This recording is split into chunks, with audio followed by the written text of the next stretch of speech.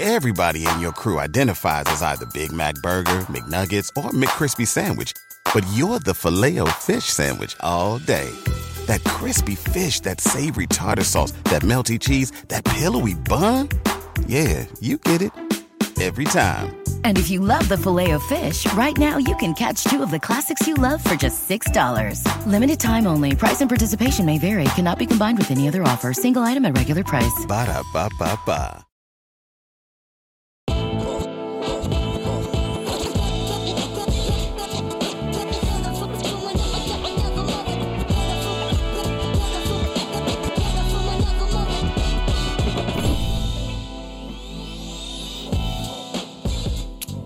Mike Smith, I keep falling for it, and I need you to tell me, I need you to set me straight how I should have known better. How I should have known, Mike Smith, that our impeached president, a guy who lies, according to the Washington Post, lost track in July, but according to the Washington Post, lies every hour of the day. That's false and misleading statements every hour of the day over a 14-month period. That's 20,000 false or misleading statements. That was as of July, but we stopped counting. I should have known that our impeached president would not take this debate, supposed debate, alleged debate, seriously last night. I should have known, but yet, I had a terrible night of sleep. I was mad. I went to bed mad. I woke up mad at what I saw last night. You set me straight, Mike, and tell me how I should have known better. Well, let's start with the D word, because I feel like it does a disservice to the art and the skill of debate. That was the worst display of human communication, maybe in the history of communication. Since human beings started talking to each other, I have a hard time believing that something, so significant in our society went so poorly. But I'm not going to say it went off the rails, Michael. It went off as scheduled, as planned, as scripted, because it was consistent with Donald Trump's presidency. He's an agent of chaos.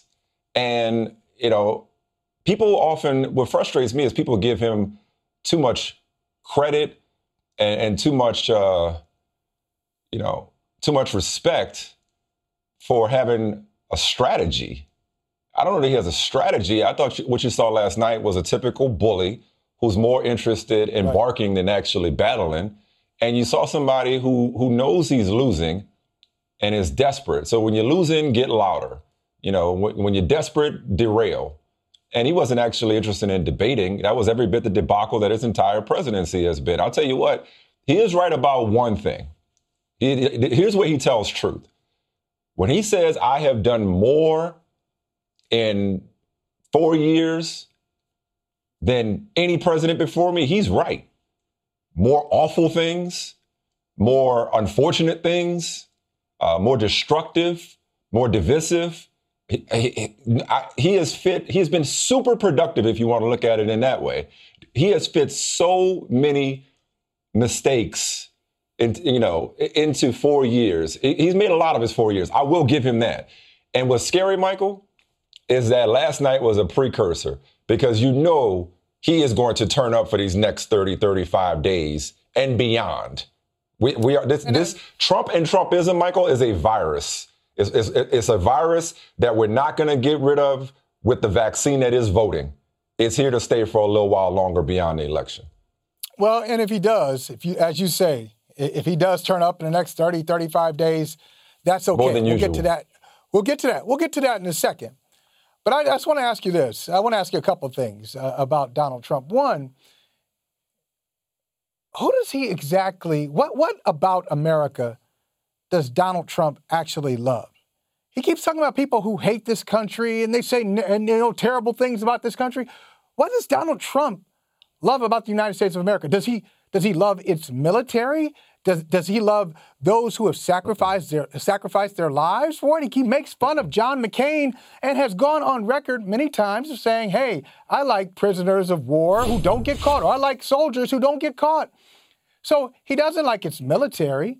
Does he like its allies and the agreements and treaties that have been put in place with our allies? No. He doesn't like that either. Does he like U.S. women? No. we know what the allegations are out there. There are as many allegations as there are lies and false and misleading statements made by Donald Trump. Does he love his history, Mike? And when he came out with that 1776 commission, how he was going to establish that to kind of undermine the 1619 project. So he quotes, this is just, I mean, you can't make this stuff up. He quotes Martin Luther King in that statement from a speech in which Martin Luther King was talking about the racism in the United States of America. Furthermore, at that speech, the March on Washington, you know who was there? John Lewis. So instead of quoting Martin Luther King, who died many years ago, John Lewis died this year. But when he died, you don't even acknowledge the sacrifice and the honorable life, the good trouble that John Lewis got into. What exactly does he love about the United States of America? Does he love the tax laws?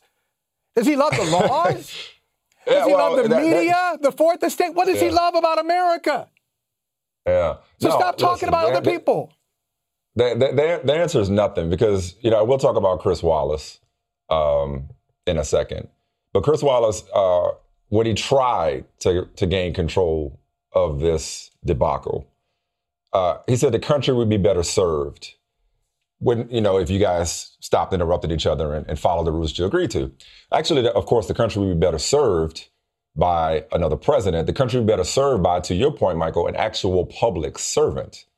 He wasn't there last night and he hasn't been in this position to serve anybody but himself. We know that now.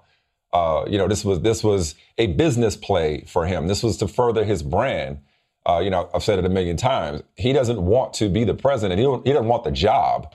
He wants the position and the prestige that comes with it. Can I go back to what happened today? I want to talk about today because it wasn't that long ago when the Commission on Presidential Debates put out a statement. And it acknowledged that last night's debate made clear that additional structure should be added to the format to ensure more orderly discussion of the issues. They'll carefully consider changes to adopt and announce those changes shortly. So there are two more scheduled, quote unquote, debates. I could do without them. But I was thinking, Michael, for national security reasons, for homeland security reasons, it would be in the country's best interest to not have these debates and not give Donald Trump the domestic threat, the domestic terrorist that is Donald Trump, who just so happens to also occupy the White House. It would be in the country's best interest for safety reasons to not give him that debate stage, to not give him any more of a platform or a megaphone than he already has to use to incite violence, to make calls to action to white supremacist extremist groups, to spew all the lies you just alluded to. Right. It's in our best interest to not participate in this mockery that he continues to make of our democracy. It's interesting that you put it that way, because I agree with part of what you said. I agree that we are less safe. Listen, we've been vulnerable since he took office. But last night is just a reminder. You know how sometimes you're in trouble and then you distract yourself with the mundane things of life. So you just kind of forget what's going on. We all do it as we go about our lives, and we don't really focus on how vulnerable we actually are. Seeing that last night and knowing that's your president and how callous he is, how disrespectful he is, how uninformed he is on many things, to know that is the president of the United States is absolutely frightening. So yes, it is. It puts you. You feel the fragility of this moment when Donald Trump is talking like that. But this is why I disagree with you, Mike, on doing these two other debates. Okay. I think we need to do them.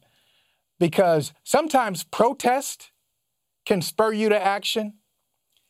You'll see something unjust happen, and we've seen it in 2020, worldwide protest over George Floyd, over Breonna Taylor. There's an injustice, and you take to the streets because you say, this is not right. This should not be.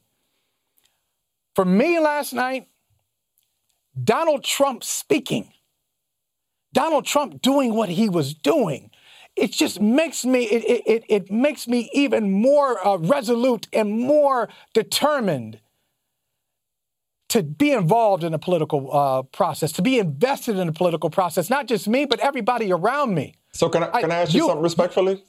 Yes, respectfully. go ahead. Why was it's not respectful, but go ahead.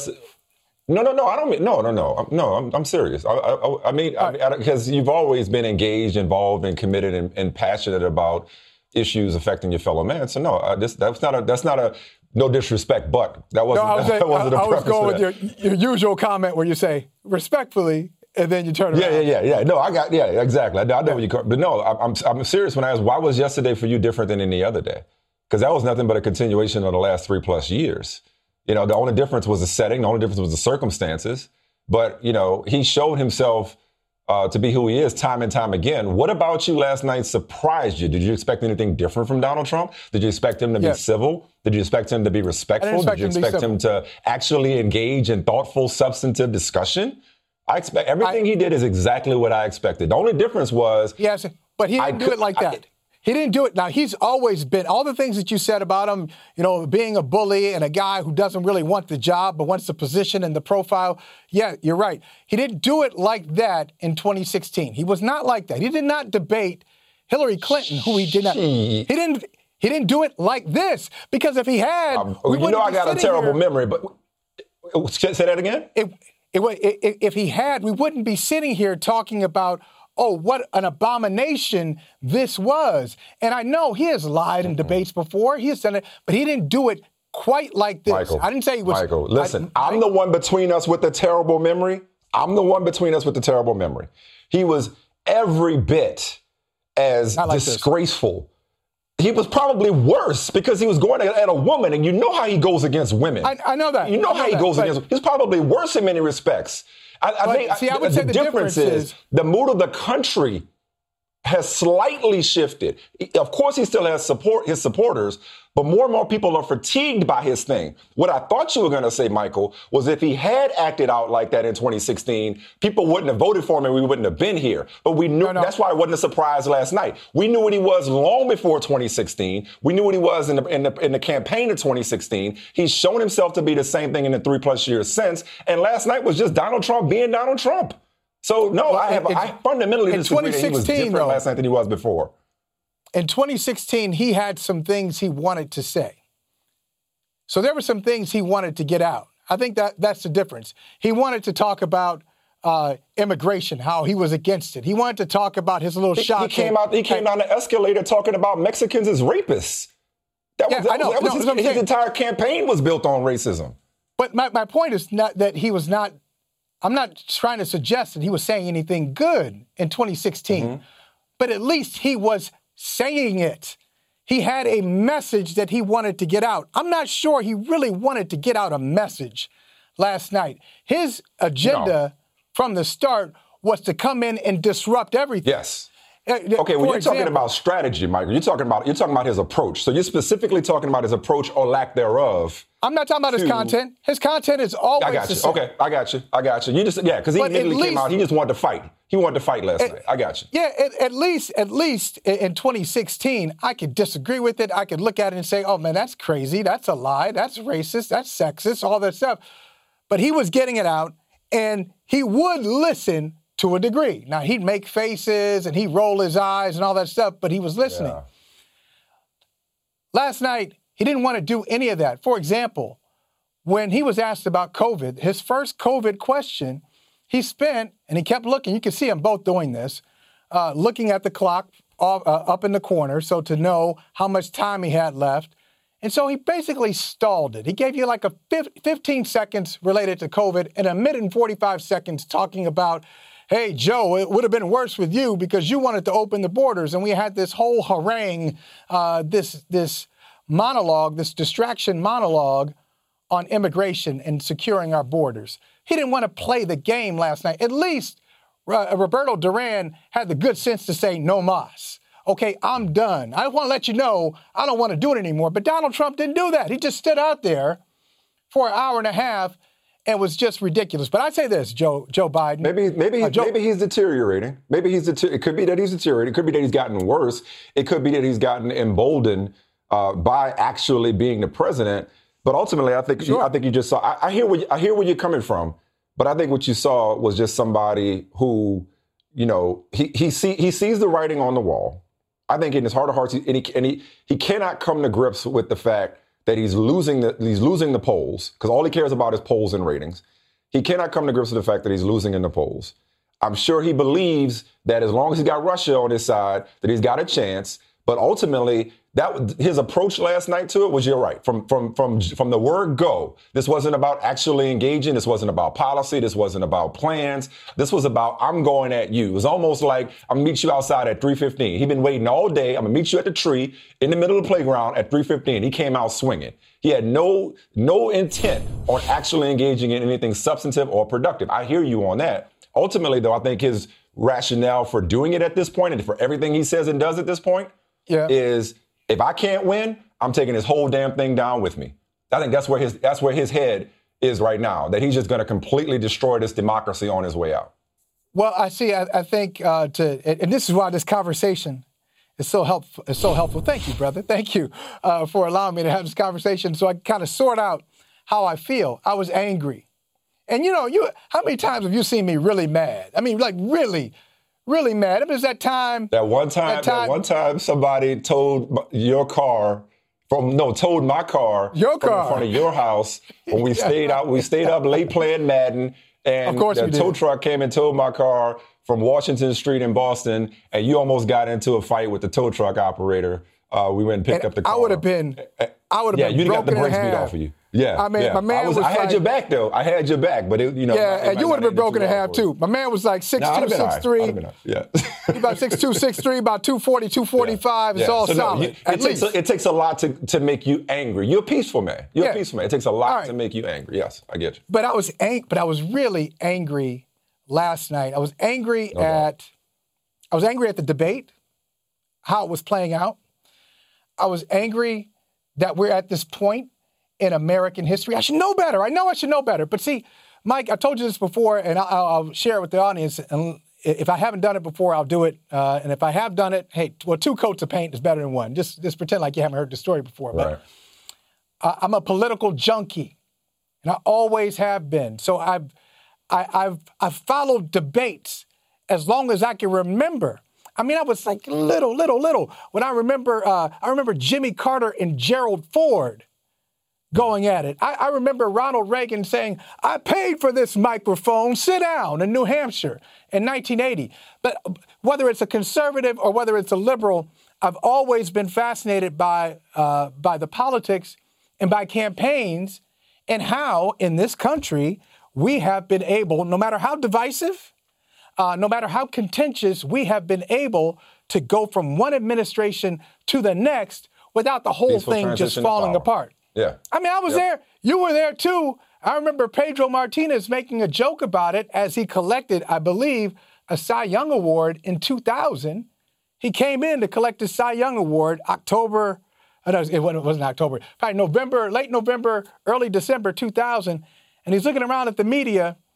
He was like, y'all are like the Dominican. Y'all don't have a president. What's going on? This is crazy, because it was Al Gore and George Bush. So we've seen colliding politics. We've seen divisiveness. Yeah. That's nothing compared But when you allow this to happen, and you are around Donald Trump, I'm not just mad at Donald Trump. I'm mad at everybody who's around him who just acts like this is normal. And you don't even have the guts to say anything or to do anything. Who's checking him? Who's checking him, Mike? Are you talking about nobody? Are you talking about, for example, Senator Tim Scott? Come on, bro. Ask a black guy. Okay, well, Tim Scott, you'll have to do. So they asked Tim Scott, about the president saying, we got to hear it. Yeah, we got to hear it. Let's play. We got to hear it for ourselves. Go ahead, play it. Yep. Do you find it concerning the president's refusal last night during the debate to condemn white supremacist groups? I think he misspoke. in response to Chris Wallace's comment, he was asking Chris what he wanted to say. I think he misspoke. I think he should correct it. If he doesn't correct it, I guess he didn't misspeak. I guess he didn't misspeak, and I'm okay with it. That's the only black Republican in the Senate, Tim Scott out of South Carolina. Now, of course, he's talking about the exchange when, Chris Wallace asked, Donald Trump, which I don't know why he asked, because Donald Trump has shown you how he feels on this, but over time and time again. But he says, okay, will you denounce white supremacy and extremist, right-wing extremist groups? And he said, name somebody. Proud Boys? He's like, Proud Boys? Stand back and stand down. So that's what Tim Scott is referring to. Stand back and stand down. A couple of things with stand back and stand down, which sounded a lot like regulators mount up, right? Stand by. So stand back and stand by. Stand by. Yes, right. I'm sorry. Yes, stand back and stand by. Okay, number one, only your leader can give you instructions. Okay, so before we even get to actually what he said, your leader and the person to whom you submit can give you instructions to stand down or stand back and stand by. And then stand by for what? Stand by for action? Stand by to take up arms? Yeah, we know what he meant. We know what he was insinuating. But like stand by, like, hey, just wait, I'll be calling on you in a minute, which is like I told you, it's only going to get worse from here. Believe it or not, it can still get worse. But ultimately, man, it's like he keeps proving who he is time and time again, and yet people act surprised, and they try to treat him and treat that position. And this is my big issue, not to get too far off track, with Chris Wallace last night. My big issue with Chris Wallace last night was he was trying to be, understandably so from a professional standpoint, trying to be respectful of the office, respectful of the individual occupying the office, because his alternative would have been to yell and scream and say, Mr. President, stop, you settled. He couldn't do that. He couldn't out yell and scream the president. But again, the issue is, man, this is kind of why I appreciated Dana Bash on CNN, cussing on TV and calling it what it was, is because you know what, man? We keep talking about this dude and normalizing his behavior and talking about him as if he is a president. He's a grand wizard. He's not a president. He's a grand wizard. And when he tells the Proud Boys to stand back and stand by, he's talking to his people. Why would he denounce white supremacy when he practices it? That's what he stands for. So to be surprised and shocked that he didn't distance himself or denounce white supremacy or condemn it, why would he do that? Why would he condemn his own people? He never does. Why would he condemn his own kind? Because they're very fine people on both sides. I was going to say, there's always some condition involved. Now, I think I may have told you this before, but okay, once again, I pretend like you haven't heard the story, but I have a friend of mine, and this is before, this is like the day after. Maybe it was like August. What was the RNC convention? Late August, 24th, 25th, something like that. So on the morning of August 25th or 26th, I texted a friend of mine who knows Tim Scott. So they're buddies.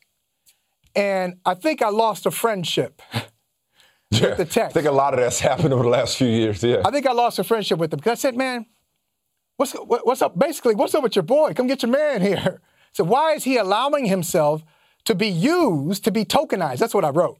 I said, why is he allowing himself to be tokenized by the Republican Party? Now, my former friend, was very offended by my language. Oh, I don't think he's being tokenized. Just because I don't agree with him. It's like the whole thing that we do. But stop this. Stop trying to make this a political argument. This is not a political argument. This is an argument about what you see in front of you. It's about what you see, what's happening.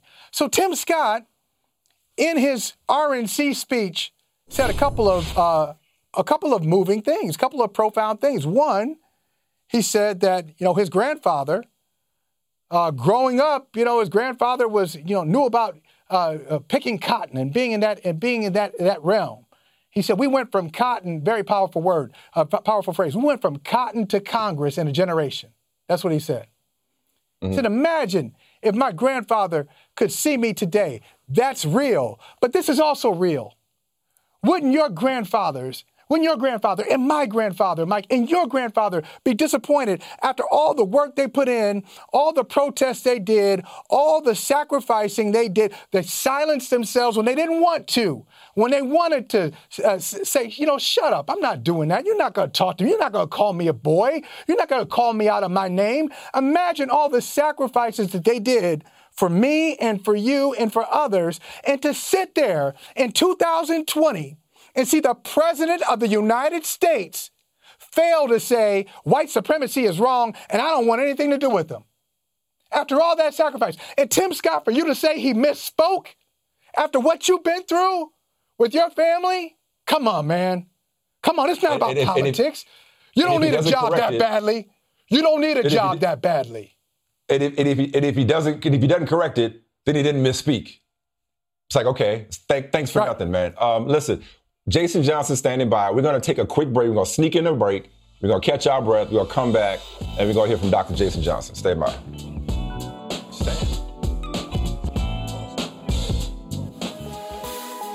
Are you willing to tell the American people tonight whether or not you will support either ending the filibuster or packing the court? Whatever position I take on that, that'll become the issue. The issue is the American people should speak. You should go out and vote. You're in voting now. Vote and let your senators know how strongly you feel. Vote now. Make sure you, in fact, let people know you're senators. I'm not going to answer the question. Why wouldn't you answer that question? The question is, the radical left. Will you shut up, man? Listen, who is on your list, Joe? Who's on your list? Right. Gentlemen, I think this is so unprecedented. He's going to pack the court. We're not going to give a list. We have ended this segment. We're going to move on to the second segment. That was really a productive segment, wasn't it? Mike Smith, let's go to the three-way. Let's bring in Dr. Jason Johnson. I was thinking about him last night as I was had my fist balled up watching the first of maybe 3 presidential debates. Dr. Jason Johnson, also a journalism professor at Morgan State University. So, Doc, tell me what you saw. Make sense of this for me. So first off, I want to make sure this is all put in proper context. That is literally the absolute worst presidential debate ever. It is the worst. I want to be clear. People can call it an S show. They can say it was trash. They can say it was garbage.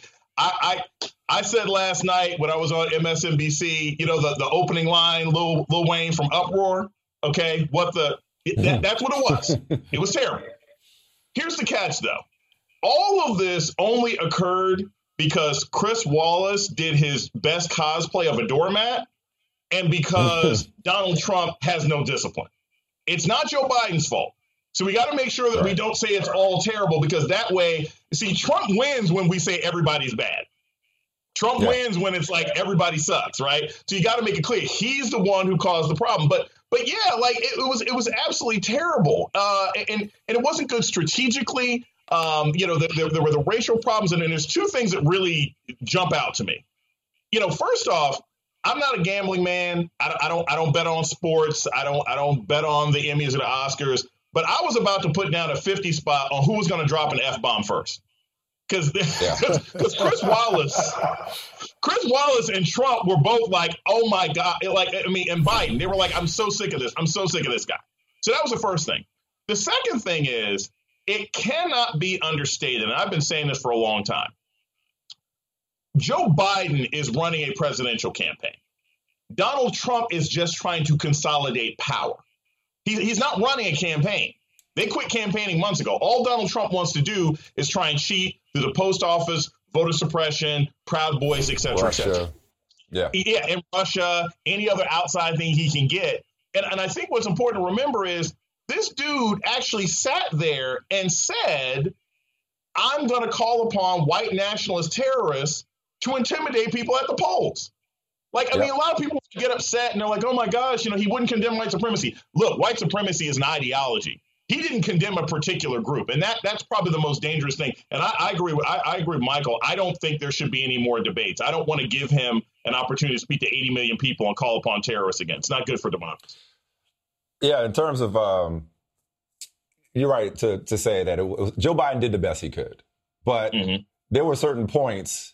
And there were some people today that were critical of him, that felt like he stooped to it, that Donald Trump brought it down to his level when he called Donald Trump a clown and said, you're the worst president, and will you shut up? It's like, that showed a lot of restraint just to say that. Because I'm going to tell you what, you start talking about my sons like that, especially one of my late sons, he lucky he ain't slapped the piss out of him.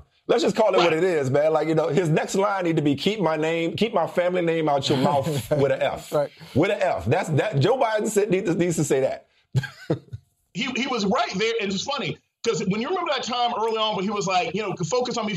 What he was really is like, I want to give him these hands so bad. Like Joe Biden. A two-piece spicy with a biscuit. Right here. Extra spicy. Both of them, right? Like, that's clearly what he wanted to do. But I think what's important, and this is the thing sort of strategically, I had some of my students, some of my colleagues are like, man, Joe Biden should have hit him more. No, that doesn't help, right? Because if you've ever been in a situation, a business partner, a significant other, or something else like that, if you've ever gotten into an argument with somebody who knows that all they got to do is be louder and wronger, that's what's going to happen. If Joe Biden ends up getting into a back and forth with Donald Trump, Trump is just going to be louder, and then that works into his sort of overall message of it's all chaos, so why not let me keep my job? So I thought Biden did a decent job of that. And here's the other thing. It's like Trump, this was the first time I saw a debate where Trump's strategy really didn't work. Because what did he do? He kept hitting Biden, right? Punch. Your son, Burisma, this. Here's the problem. He didn't breathe long enough to let any of the punches land. Like whenever he had Biden on the ropes, he hit him with another attack before that one got to settle in. He kind of had him on the ropes once or twice, but then he started talking about something else, and Biden got to roll out of it. So it was a bad night overall, and I don't think anyone benefits from it. It was bad television, bad democracy, bad politics. All right, so let me ask you this. I start off talking about our impeached president who lies all the time, who paid $750 in taxes, who has had allegations against him about, sexual assault, like on and on. So why are we here? Why are we here talking about a campaign? It really should be over. Why are we looking at polls? Why are we talking about undecided vote? Why are we talking about any of this? Shouldn't it be over now? So here's where we get to the scary part, right? The reason we're talking about this is because American democracy is way the heck more fragile than anybody really believes. Our institutions ain't going to save us. And in this country, we act as if like our vote alone is going to solve this problem. America didn't have a democracy until like 40-something years ago. It really didn't. Black people weren't even allowed to vote until the mid-'70s. So you didn't even have a country that was functioning as a democracy until probably the mid-1970s. And now they're trying to push it back. So the reason that we're focusing on this is because we have about 35 days. It's such a cliche, and we've all heard it since we were kids, right? This is the most important election of your lifetime. And half the time they're lying. Trust me, they're just trying to get money out your pocket. It ain't the most important election in your lifetime. This is also not the most important election in our lifetime. But if we don't get rid of Donald Trump, it'll be the last one. If that guy manages to stay in office, look, if you remember, what did he say last night? It wasn't about policy. It wasn't about why you should keep me in office. It wasn't any of the things. He did three things. He said, I'm telling the courts right now, this is going to come down to you, and I want to make sure you give me this job. I'm telling the Proud Boys and white nationalists right now, pull up, get ready, keep your gun dry, because we're about to go to war on this stuff.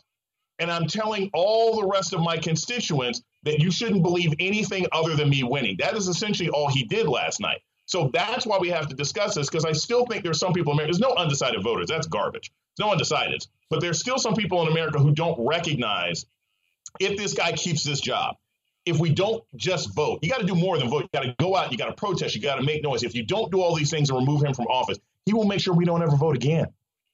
And he's made that very clear. When somebody tells you who they are, believe them. The first, second, and 14th time they tell you.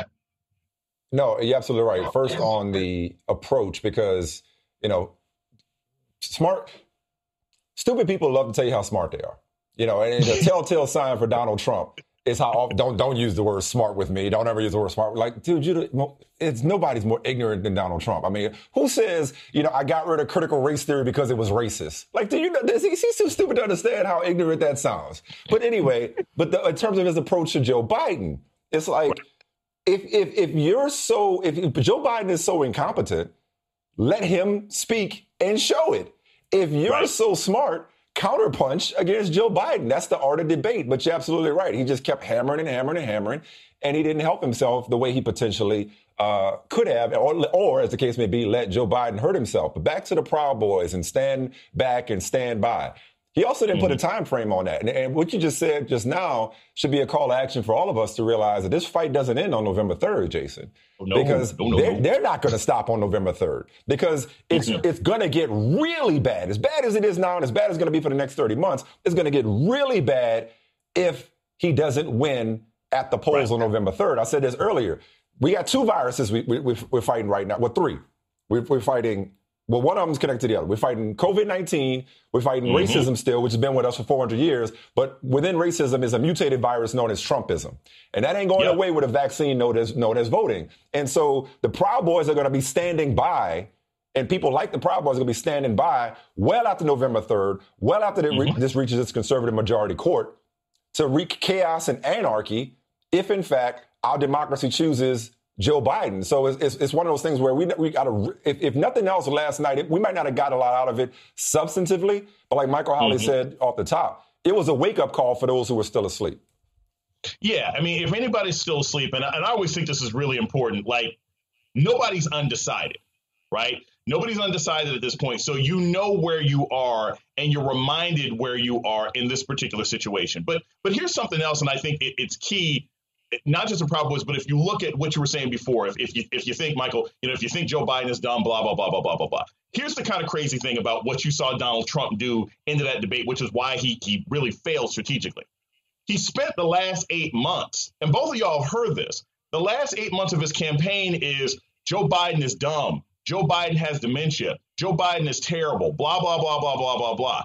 If you keep talking down your opponent's abilities, right, then all they got to do is show up and not piss their pants, and they won. Yeah.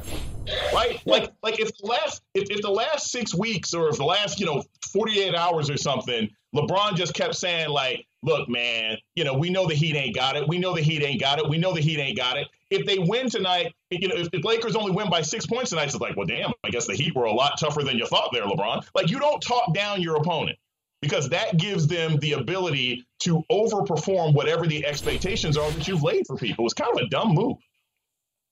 And speaking of dumb moves, and you tell me this, you're a political scientist. I need you to make this make sense for me. All right, if you're looking at Donald Trump, if you're a Republican, if you're in the Senate majority, which we're going to do franchise mode on in a second, okay, the Senate majority, and you look at Trump and you say, well, I don't really like his chances here. He's probably got a little over a month left. I need to start backing away from him to keep my gig going. Why are all of these people, like, they're sitting there silently, nobody, like Mitt Romney every now and then will speak up. Susan Collins will show like she's about to do something, and then she just goes back to the status quo. Why are all these Republicans willing to go down with him when it's clear he's going down? Wouldn't somebody try to save themselves? So there's a couple things with that. One, you have to realize what saving yourself looks like. And you have to look at what fighting back against Trump really looks like, right?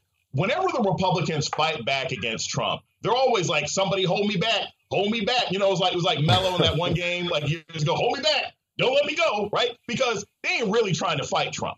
Because as much as we may talk about how racist or incompetent or how much of a national security risk Donald Trump happens to be, he is doing things that mainstream conservatives like.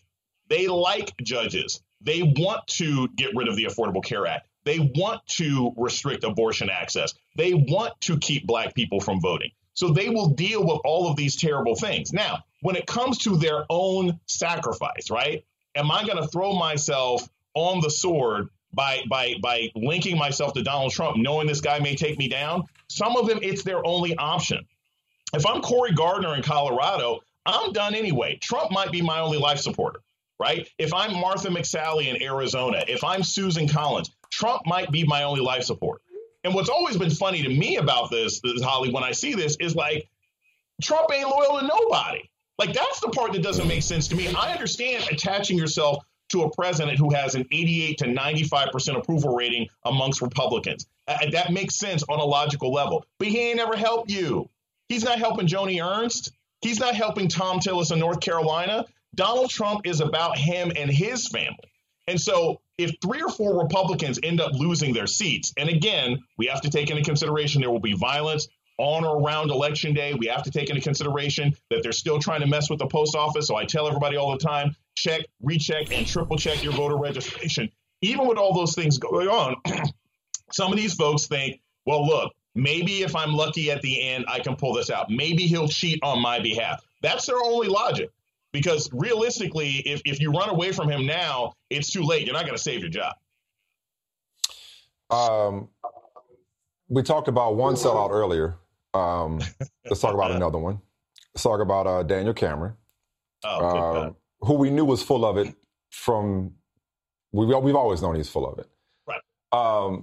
So we were supposed to get a release of the grand jury proceedings per the request of one of the grand jurors who felt like Daniel Cameron, the Attorney General for the state of Kentucky, had misrepresented the process in suggesting that the grand jury had decided not to bring charges related to the killing of Breonna Taylor. Come to find out, he never presented the option for the grand jury to agree to bring charges against the other officers. But today, I believe the latest, to my understanding, is that he filed a motion to delay because they wanted to redact names, supposedly. And you just know, honestly, Jason, this is just one of those, done in the dark, come to light type things, because this whole process has been messy, sloppy, foul, and frankly dirty in terms, because every day there's an article coming out. Vice has done incredible reporting when it comes to even the SWAT team that showed up knew that something was wrong in terms of the protocols being followed or not being followed, as the case may be. Just what do you make of where we are in the Breonna Taylor case, and if everything is true, because we know what it is. We knew what it was before this all happened. We know what time it is. How much of this do you actually think comes to light, and what's going to be, how's it going to play out? So I said this years ago when I was in Ferguson, and I had a lot of experiences there. I was tear gassed for the first time in my life, and saw how competent the cops were, and saw the sort of corrupt things that the prosecutor was doing to set up the case and everything else like that. And I remember saying to myself, I was like, wow, white supremacy is actually supposed to be more efficient than this. Like, this ain't even good racism, right? like good racism, you hide your tracks better. They're not doing a good job of hiding their tracks. Everybody knew that Daniel Cameron was lying. But here's where we know that he's not even good at being a liar, that he's not even good as he's trying his best to do his best impression of Stephen from Django. And he's not even doing a good job of that. And the reason we know why is because you have police officers perforating that thin blue line right and left. Because all of these leaks only came out after they decided to only charge one person. That means there are police officers on the force, probably white and black, men and women, who are like, yo, this isn't right. It's one thing for one of the jurors to say, hey, look, we want this to be public. But it's something else entirely for hidden video from the SWAT team to end up in the hands of Vice, to end up in the hands of Democracy Now! That means that you have cops working there right now who are like, yo, this was dirty. You shouldn't have had the officers involved in the shooting allowed to go to a potential crime scene unassisted. You shouldn't have had a situation where you didn't present all the evidence to the grand jury. You shouldn't have had a situation where you lied to the public and said you didn't know who shot who, but now we have ballistics reports that say the cops probably shot themselves. Or the inherent failure of the logic. The inherent failure of the logic always got me, which is, even if your argument was, okay, Breonna Taylor's boyfriend shot and the cops could fire back in self-defense, they wouldn't be defending themselves against her. You still shot the wrong person. Yeah. So, Cameron is a joke. I'm not surprised, though. So before we let you go, man, you play multiple positions, and one of them is an avid sports fan. We know we got to let you go to MSNBC, so we will save your Seahawks and let Russ cook for another day, because we know you're just going to throw 5 more touchdowns this week. You mentioned LeBron and the Lakers and the Heat. Just got to get your finals prediction. Who wins on the record? Let's get this. Jimmy Butler, Jay Cutler, the Butler, Lakers in 5. That's it. If I can put the cigarette was that your LeBron meme? You did a cigarette hanging from your lips? Lakers in 5. Lakers in 5. That's my LeBron mechanic meme. And I'll tell you, I think it's gonna be like the Heat and OKC. I think it's gonna be 5 close games, but I think the Lakers are gonna win in 5. People trying to talk up the Heat. Spo is the best. He's the best coach LeBron ever had, but talent-wise, they can't pull it off. Okay. That's a good choice. All right. Good choice, Jason. Good choice. Come on back when the series gets interesting. Oh, yeah. All right, Doc. We appreciate you, man. Thank you. Doc Johnson, making us smarter.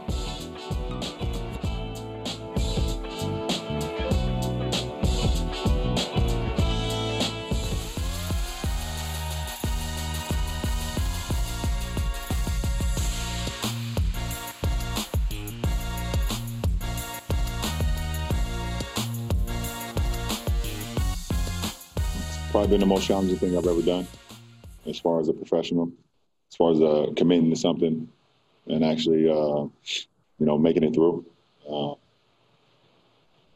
But I knew what I was coming, what we were coming here for.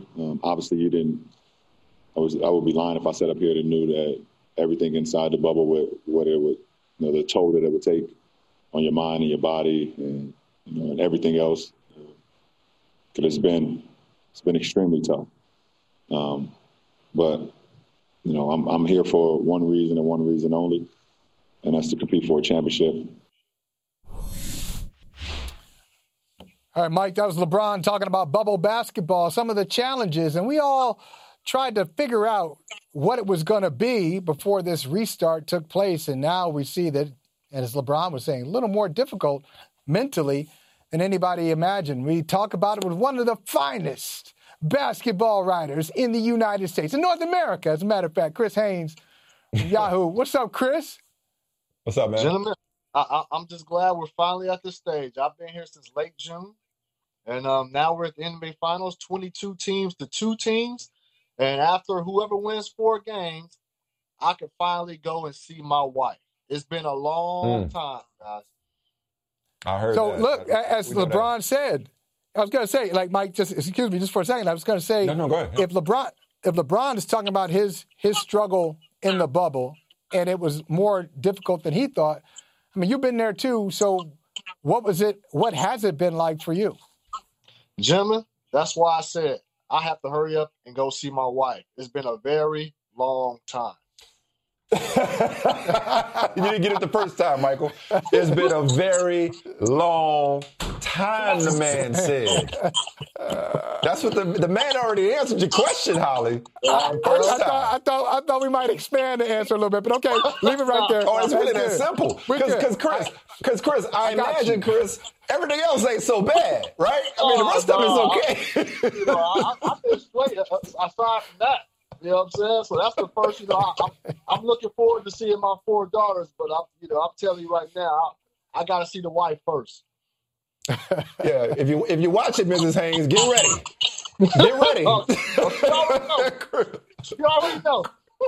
Exactly. Chris coming home. All right. No, but in terms of just from a player's perspective, and honestly, man, loved your all of your work. Obviously, we both do, but loved your piece in the last game of the Nuggets series, where LeBron told you pregame, I'm putting it into this tonight, and then after the game, we saw him dap you off, say what I told you. So, few people know LeBron as well as you do. Can you expand a little bit more on what he was saying to the assembled media in terms of just how difficult this has been on somebody who's as mentally tough as they come? Yeah, I mean, obviously, when he goes into the postseason, traditionally, he likes to cut off his social media. He goes dark. He wasn't able to do that. We got a lot going on. Obviously, he wasn't with his family during this time. There's a big election coming up. So they're in the bubble. So, this was new for him to go through a postseason run and having access to social media and the internet. And, he talked about just the fact that how guys initially, especially at the beginning of this restart, how there were struggles at first. And he didn't mention names, and he didn't mention exactly the struggles that there was. And so I think right now, if you look at how they've gotten to this point, the way they've been able to do it, you have to say that this is going to be one of the most accomplished runs for any team to get a championship. You know, just what everybody was going through. You know, you had the boycott, you know, the semi-brief boycott early on. You know, this team right now, they're really assembled to win, and LeBron James has them ready to go out there. He's as focused as I've ever seen him, and I've covered him for a long time. Well, you know what, Chris? Michael, let me follow real quick with something, Michael. Go ahead. Because actually, Michael, you actually said something you said before. Because you, Michael, you were saying that you might give more credit to the person, and KD said it as well, more credit to the champion to come out of this bubble than otherwise. Because a lot of people will look at it, Chris, and you've covered a lot of playoff games. You've been in hostile environments, right? A lot of people would look at this tournament and say, well, nobody's really going on the road. You know, it's a different type of setup, so it's not as difficult as it traditionally is. But it really sounds like is it even harder in some respects, or is it just incomparable? Or is it harder than it usually is? Well, I think it's harder than it is just because of the circumstance. You know, obviously, when, you know, players finish playing their games, they're able to go home to family. They're able to go on to loved ones. And so, for a lot, you know, Paul George admitted, you know, he struggled with that. And so he wasn't here long enough to have family come here. So it's tough. But I will say this. I think the way this bubble is set up for the best team to win. And what I mean by that is, like, when you have a traditional playoff setup where you're going on the road, going away, the crowd can kind of help a team get into a game, or a crowd can disrupt the play of role players. I haven't looked up the stats, but I want to look up stats on, like, a lot of the role players here, because, you know, there's really no home court advantage, and they got the fake crowd going on. So I really want to see if the numbers change. And I asked Frank Vogel about that, and he said he didn't see that being a factor, so he hasn't even looked into the numbers to see if guys' numbers fluctuate depending on if there's so-called home or road games. And so with that being said, this is just like open gym, guys. You go out there and you play, and the best team is going to win. You don't have a crowd out there to sway you, to help you. You're really on your own. And look, everybody who was here, all 22 teams, play under the same type of circumstances. So, you know, nobody is exempt. And so this has to be one of the hardest championships to capture. Interesting. Mike, would you like to say anything to support that point that Chris Haynes just made? It's a brilliant point he just made, Mike. Where have you heard that before? I told you that. I started the question by giving you props. Michael Smith. Did you not hear me give you props at the step? Chris, didn't I just say Michael? He started off the whole question listening. Giving you props, Mike. Hey, Chris, Michael Smith has been wearing me out. I've been talking about bubble basketball and the democratic nature of it. You were talking about the efficiency. You were saying it was better. You said you enjoyed it better. It's not better. Hey, Chris, is it better? Is it a better product? It may be challenging in different ways. Is it better? Is it better to watch that than actual crowds going wild? I don't think so. Yeah, the whole experience. You know, it's not a better complete experience. And obviously, there's been some big game winners. When you talk about Devin Booker, he had a game winner in the restart. You look at Anthony Davis, game winner. And it's just, you know, there's no fans there to cheer him on. Yeah. Right? So, but I will say this, Mike. You can make a case that the brand of basketball has been really good.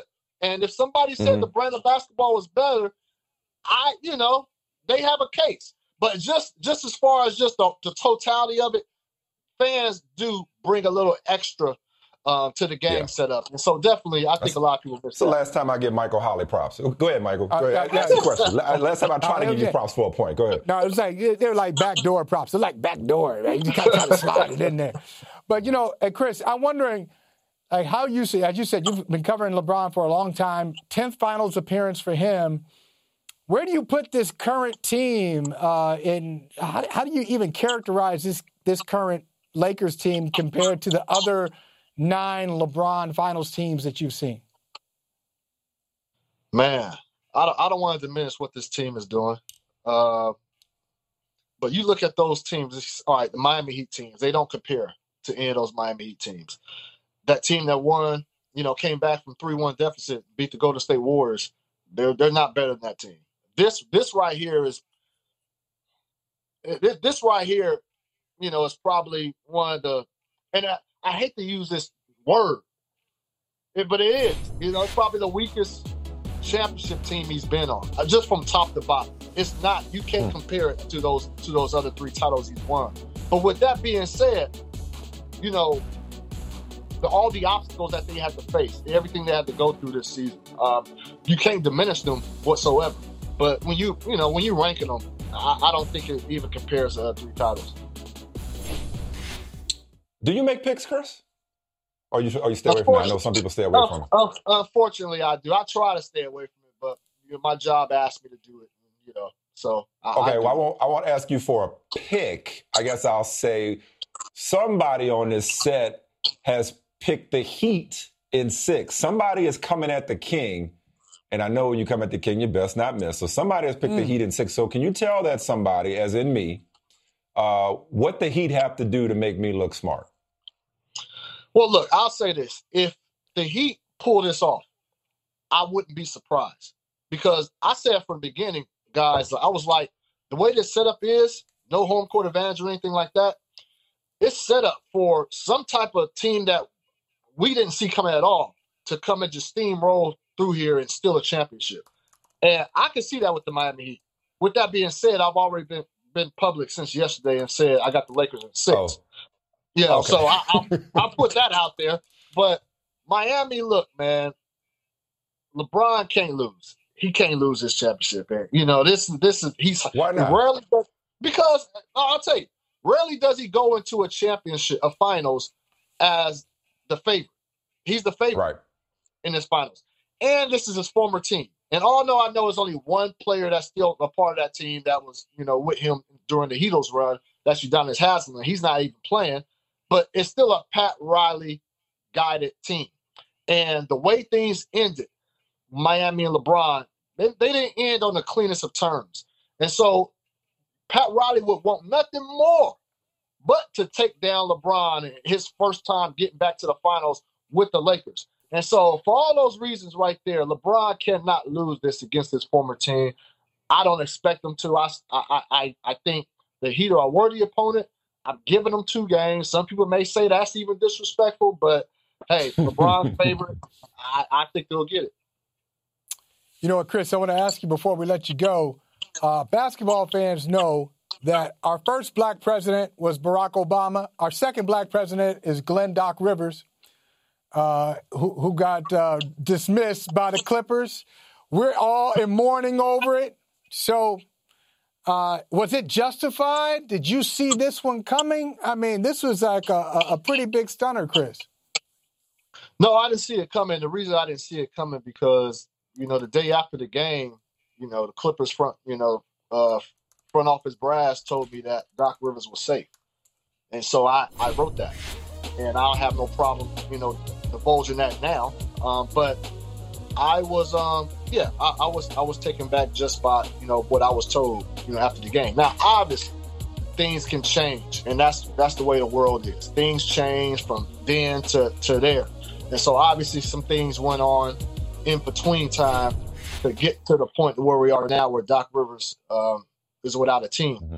And so, but I think Doc did a good job. Look, you know, Paul George and Kawhi Leonard, they have 1 year left under contract. And I think it would have been nice to let, you know, Doc, you know, go that year, see what he can do with that year. And look, I mean, just think about like I said, this was an unconventional season. And, you know, have Montrezl Harrell, he was out for a little like a month during the restart. Yeah. Patrick Beverley took time away. Lou Williams, like they were just in flux. And they were one of the teams that voted not to continue playing when it was on that little hiatus during this restart. So the team wasn't exactly focused, and it wasn't because of Doc Rivers. And so I just don't think he had a real solid chance of a year to put his imprint on that team. And, you know, it'll be interesting to see where they go from here. No, that's a good point. I think what probably happened between what your sources told you and them letting him go is Steve Ballmer seeing the Lakers beat the Nuggets and go back to the finals when he felt like that was probably supposed to be them and somebody had to be the fall guy. Before we let you go, man, on Doc Rivers, saw the report today that he is visiting with Philadelphia or interviewing. Oh, did we lose Chris? Yeah, Oh, you said that? Okay. We saw a report that he's supposed to be interviewing with Philadelphia. We thought they were going to hire Mike D'Antoni. What do you know about his chances to land in Philly? Well, I'll say this right now. It's I don't know if he's met right now with him, but I'll say this. When you're looking at personnel, I think Doc Rivers' scheme and the way he coaches, I think he fits Philadelphia more so than a Mike D'Antoni.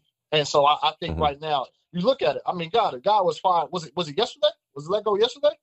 2 days ago. I mean, and he's already over there in Philly. So this guy, he's going to have no shortage of options if he wants to get back into coaching right away. And it's some nice jobs out there, Philadelphia, New Orleans, and Indiana. But I think Philadelphia is smart, and if they can pull it together, I think Doc Rivers is the right guy for that job. I just don't see the 3-point or dunk thing working what Dan Antonio likes to implement. I just don't think that's working with Ben Simmons and Joel Embiid. Hey, man, listen, thank you so much for the time. We know you could be breaking stories as we speak. Appreciate you blessing brother from another, man. And hang on, hold on. Maybe it's a sweep and you get home even sooner. I'm rooting for it to be a quick series. Right. I'll tell you right now, you speak of this sweep, check this out. So the games have been every other day up until this point. And it's the same way from game 1 to game 4. But Mike, from game 4, that game is October 6th. Game 5 is October 9th. Why do we need all that space in between? What's going on? There's no travel. There's no flying. Hey, Chris, we're rooting for you.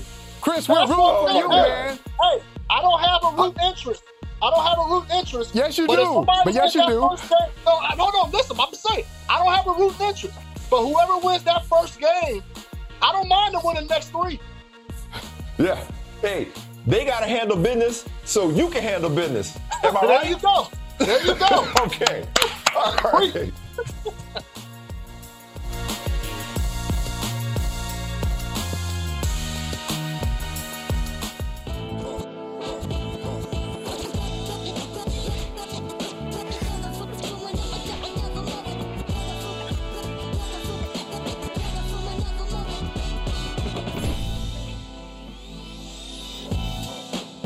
I'm replying to this tweet. James Dillon said, man, after watching Brother from Another, Michael Smith got me back on that Madden franchise mode narcotic now. I'm sleepy at work, LOL, thinking, how can I make the Jets a dynasty?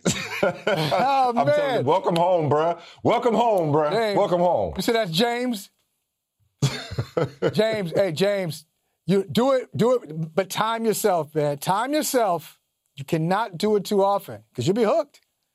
You can't stop it. Like, Mike, I only do franchise mode on TV. I don't even mess with it. I'm not going to touch it. I'm out of it. You know how many PlayStations I've given away over the years to save me from me? How much? I've given them away. Well, save up marriage. Yeah. No, actually, Michael, the best thing you've done for me lately is convince me to do this show, because if I were not doing this show, I'd probably have a lot of extra time. And I'd probably be trying to turn some team into it. I'd probably be trying to turn the Falcons around right now. That's what I probably would be doing. Hey, man, it was like, listen, I was so hooked. I don't know if I ever told you the story before. I was so hooked on it. It was years ago. I went to a restaurant, was talking to this waiter, a nice guy. He's bragging about his son. Oh, my son, he's this, he's great. I said, hey, man, would your son like a PlayStation? I mean, I had to. You just need to give it away. Take it. Take it from me, please. It was ruining my life. No. So I gave it to a waiter that I barely know just because I had to get rid of this thing. No, I'm with you. You're much more. You and James are much more disciplined than I am. No. I'm out for now. I'm out. I'm couple of weeks. Yeah, I'm rolling. One day at a time. A couple of weeks clean. So Chris Haynes, he brought up something that we talked about the other day, which is LeBron's potential motivation, additional motivation going into the finals.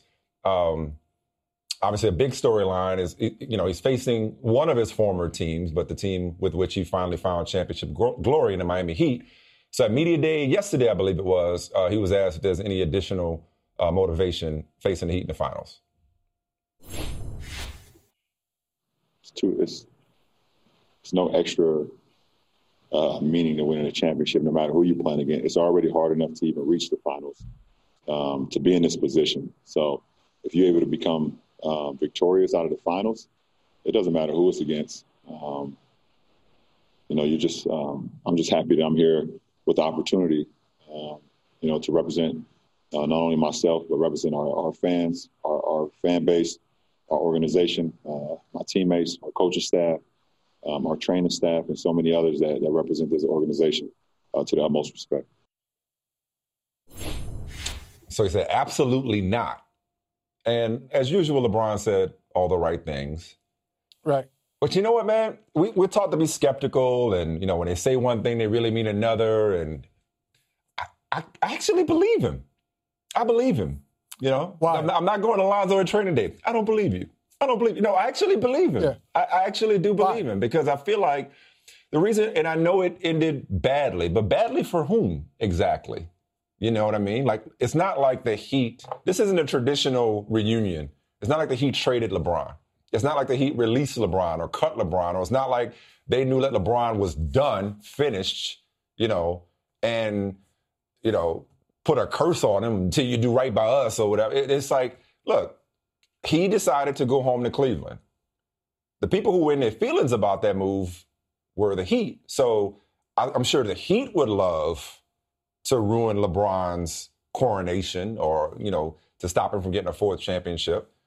But I think LeBron at this point in his career and his life is on such a higher plane of thought, such a higher, he's got his purpose and his motivation and his drive is much more sophisticated and much greater, much more significant than the storylines that we could think of. I don't think he has anything to prove to the Heat that, I got to stop Pat Riley. I think he appreciates, and he went on to talk about Pat Riley being in the finals in part of 4 decades, I believe it is. Right. At various levels.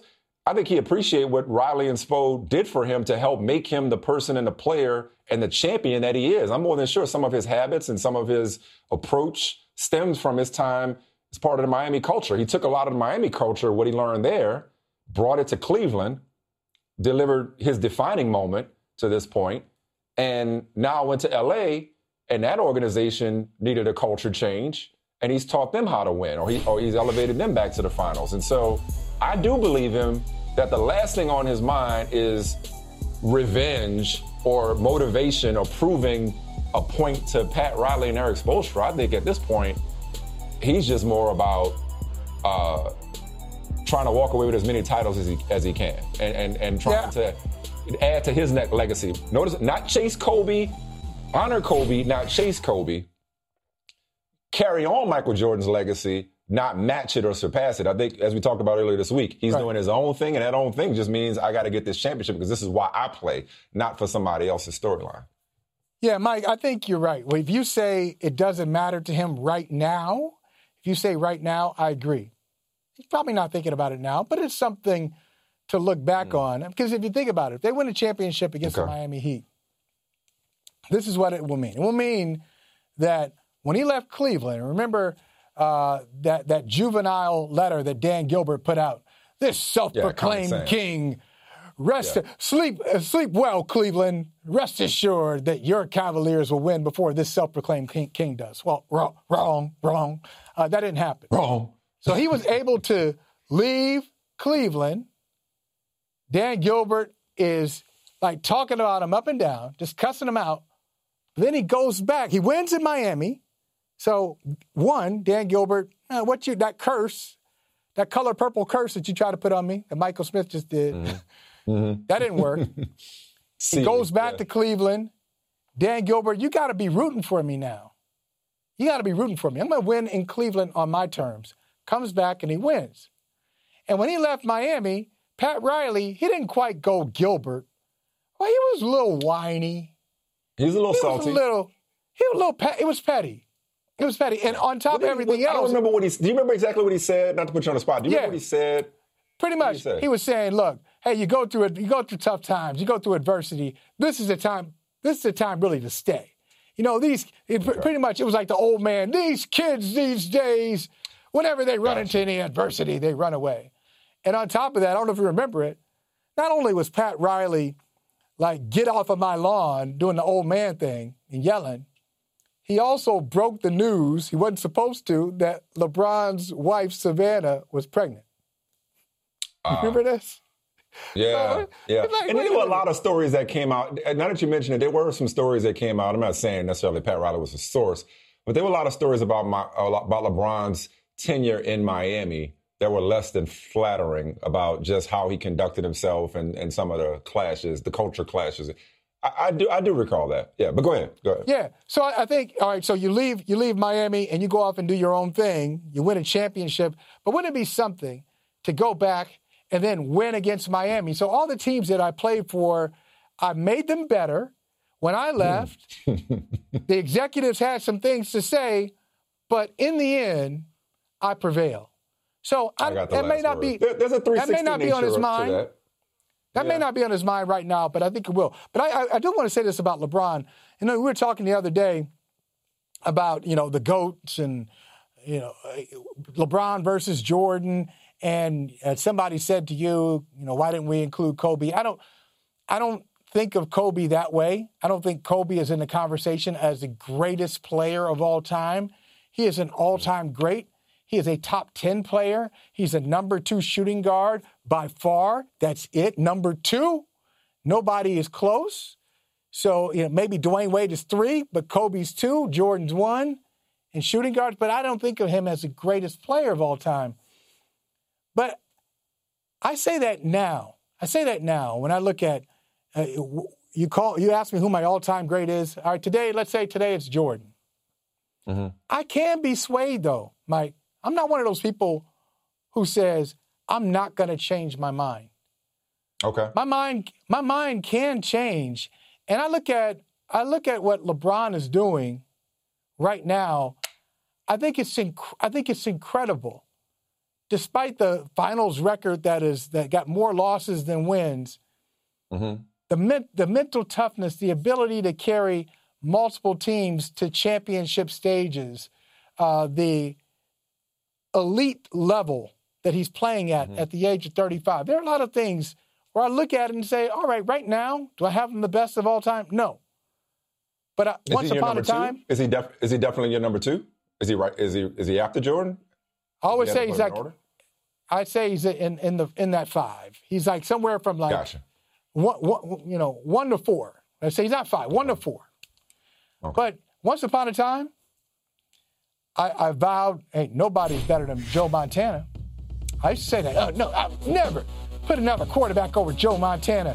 And the same standard that you've knocked around, appropriately so, that he's 4-0 in Super Bowls, and he's never thrown a Super Bowl interception. But that's not it. Once you start looking at a career, it's kind of hard to ignore what you're seeing. And so I'm not putting him over Jordan now, but I might next week. In a week? I was about to say in a week. Yeah. So if he gets number 4 with a, I mean, it's 3 teams, but it's 3 franchises, but let's say 4 teams. So if he gets, if he gets a 4th championship with a 3rd team, I beg your pardon, a 3rd team, that to you would change your mind. But by that rationale, but what if he does what he's done in the past? Okay, I sound like Vincent Vega in Pulp Fiction. But by that rationale, yeah, you know, a dog will cease to be a filthy animal if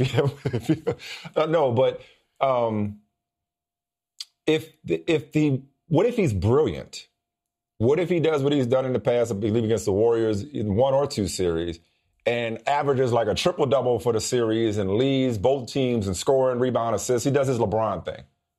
What if he does that, but the Heat win the series because LeBron doesn't have, turns out the supporting cast, ain't up to it?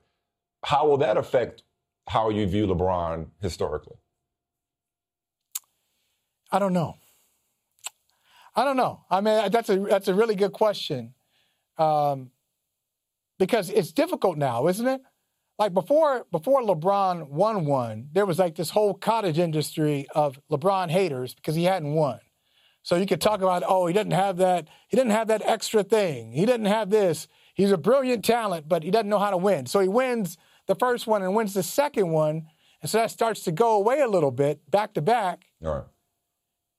Now that he's won a third, could he have a great series, averaging a triple-double, as you say, still lose the series, but go up in stature? I guess that's possible. But I'm looking at it, I don't think that's going to happen. But he doesn't go down. If they lose, he doesn't go down for you. Doesn't go down, but I haven't considered it because I don't think it's going to happen. I think he's going to win. Yeah. They're going to win, and I think they're going to win quite easily. Well, that's why I think it's going to be a 5-game. I think it's going to be a 5-game series. All right. But the reason I asked that's why what? Well, that's why I don't do championships. I'm not saying they don't count. Of course they do. I mean, that's why they play. But in team sports, I try to evaluate all-time greats and rank them or Mount Rushmore them or whatever you want to call it. I have my GOAT discussions. I try to exclude championships and certainly records and finals. The 6-0, that's the only argument I need, Sean. Because, all right, he wins 6 times in 6 trips to the finals. Without playing a game 7. Without playing a game, okay. But I mean, without playing a game 7? That's a great stat. But that's a team accomplishment. I guess. Let me just go across sports for a second, okay?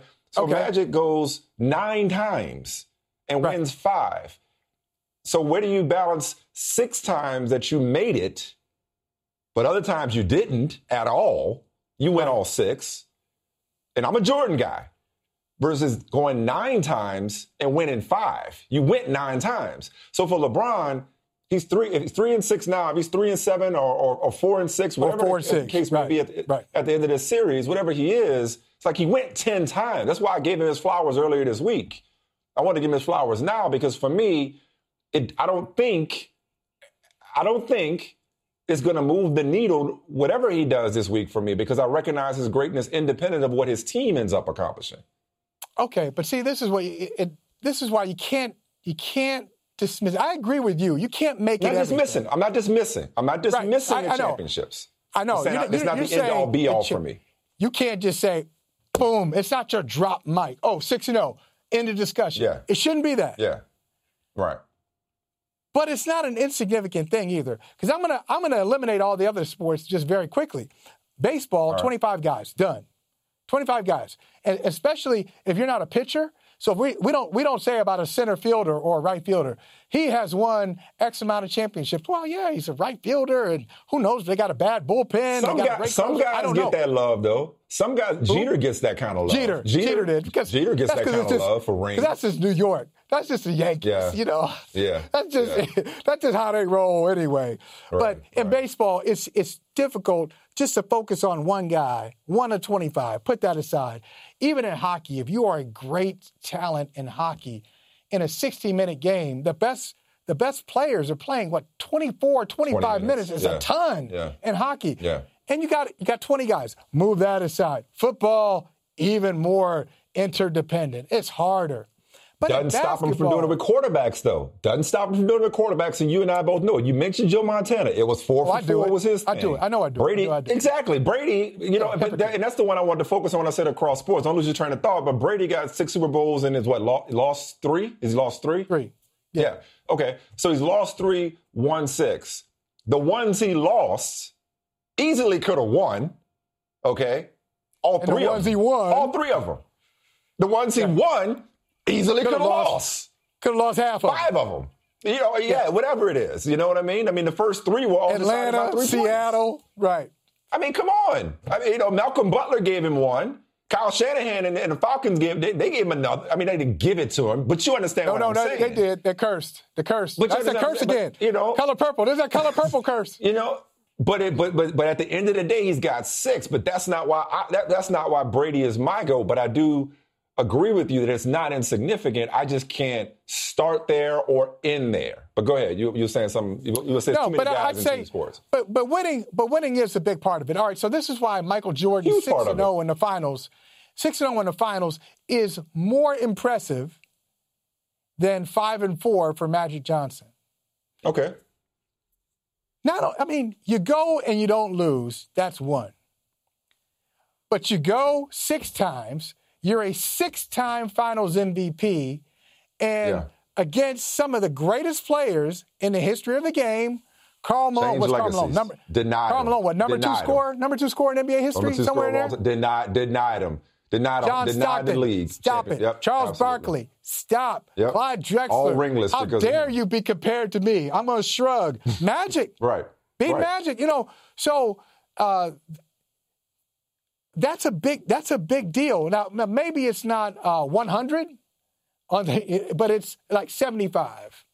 It's like 75 on the 100-point scale. That is probably the most impressive modern final stat, and the only one that's better is Bill Russell from a different era. Okay, right. So by that rationale, let's unpack this. Let's continue. Continue down this rabbit hole.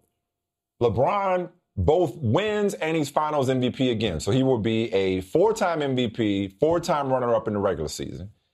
He will be if he wins, presumably he'll be Finals MVP.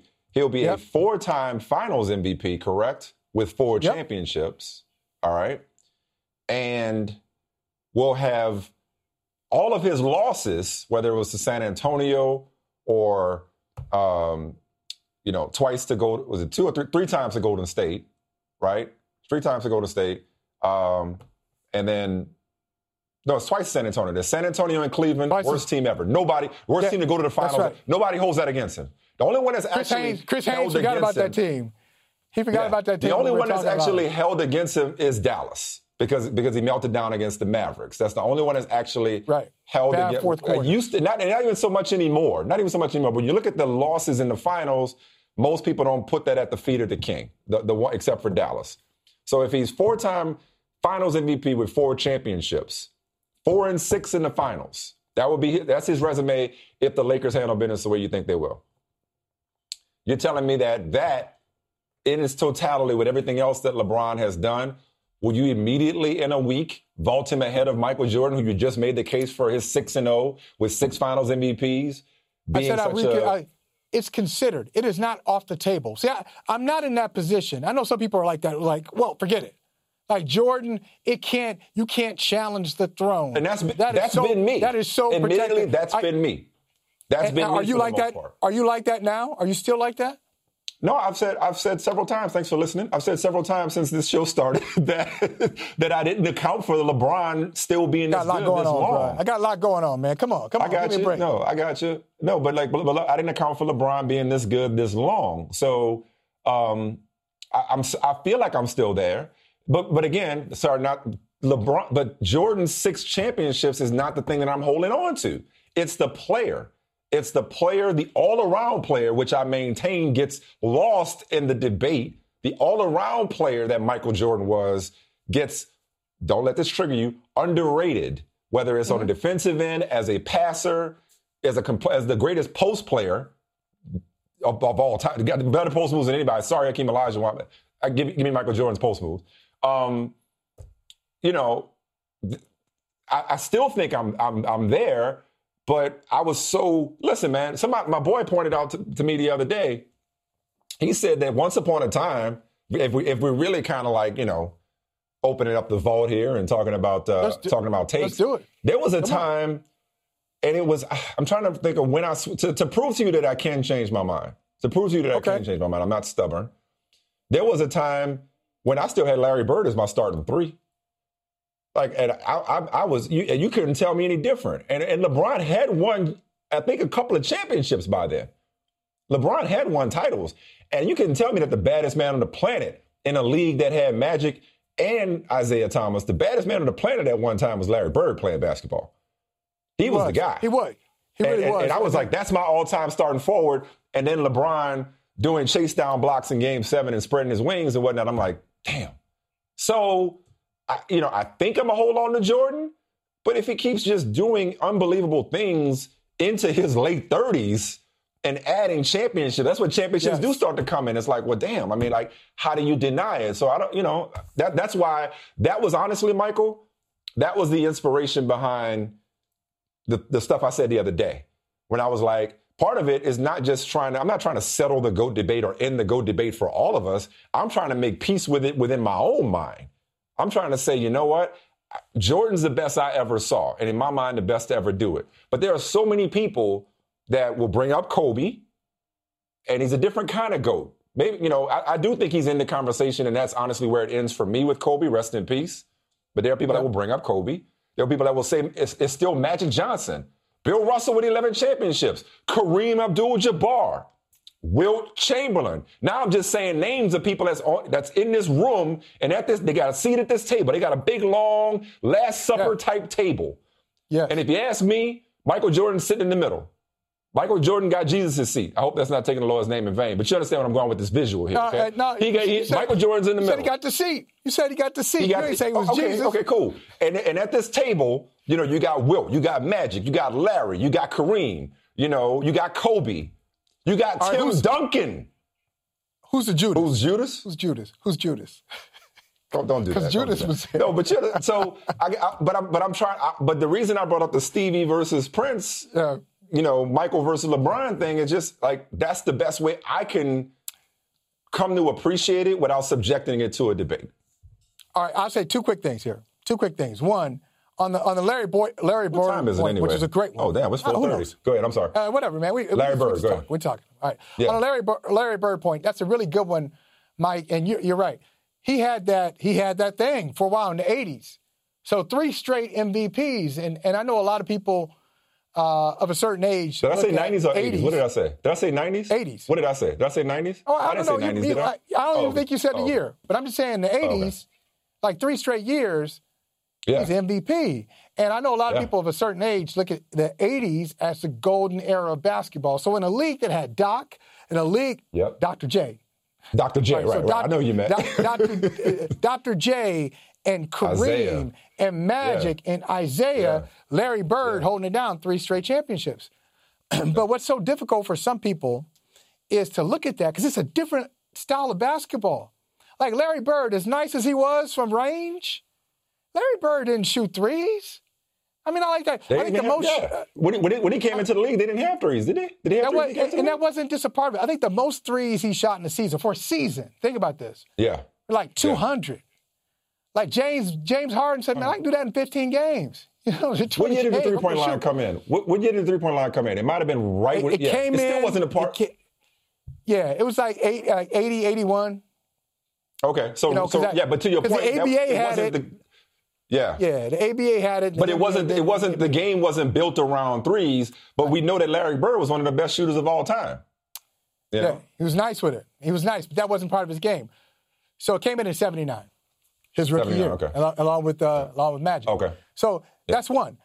But here's the other thing about LeBron that's really scary, and this is why I am open. The debate door is wide open. A real debate. Okay. It is wide open.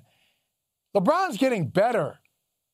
LeBron is getting better. Like some of the things you said, some of the things we said about LeBron in 2011. Can you imagine in 2020 saying, hey, in the fourth quarter, LeBron kind of shies away? No, nobody says that. Yeah. So he had been at that point, that was his second finals appearance when they lost to the Mavericks. So the second time in the finals, 2 of 10, people were saying, hey, he kind of shrinks in the fourth quarter. You don't say that now. It's foolish to say that about LeBron James. He's not slowing down. Nobody is catching up with him. Nobody is really, you don't look at somebody and say, oh, that guy's better than LeBron James. He's not at the height of his athletic prowess, but he's not the same, but he's not the same guy. Physically, very, very close, but so much smarter. He just had the best fourth quarter of a closeout game that he's ever had. Watch out, man. And he's in the conversation. Watch out, Miami Heat. 35. Thanks for coming, Miami Heat. Thanks for coming.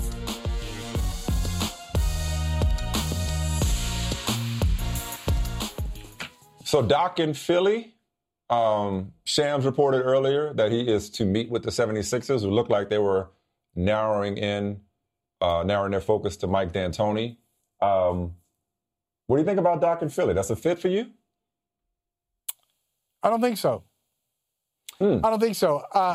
I think if you're Doc Rivers, and I like the way Vinny Goodwill put it the other day, he said put some lotion on those vocal cords. Got a couple years left on the contract.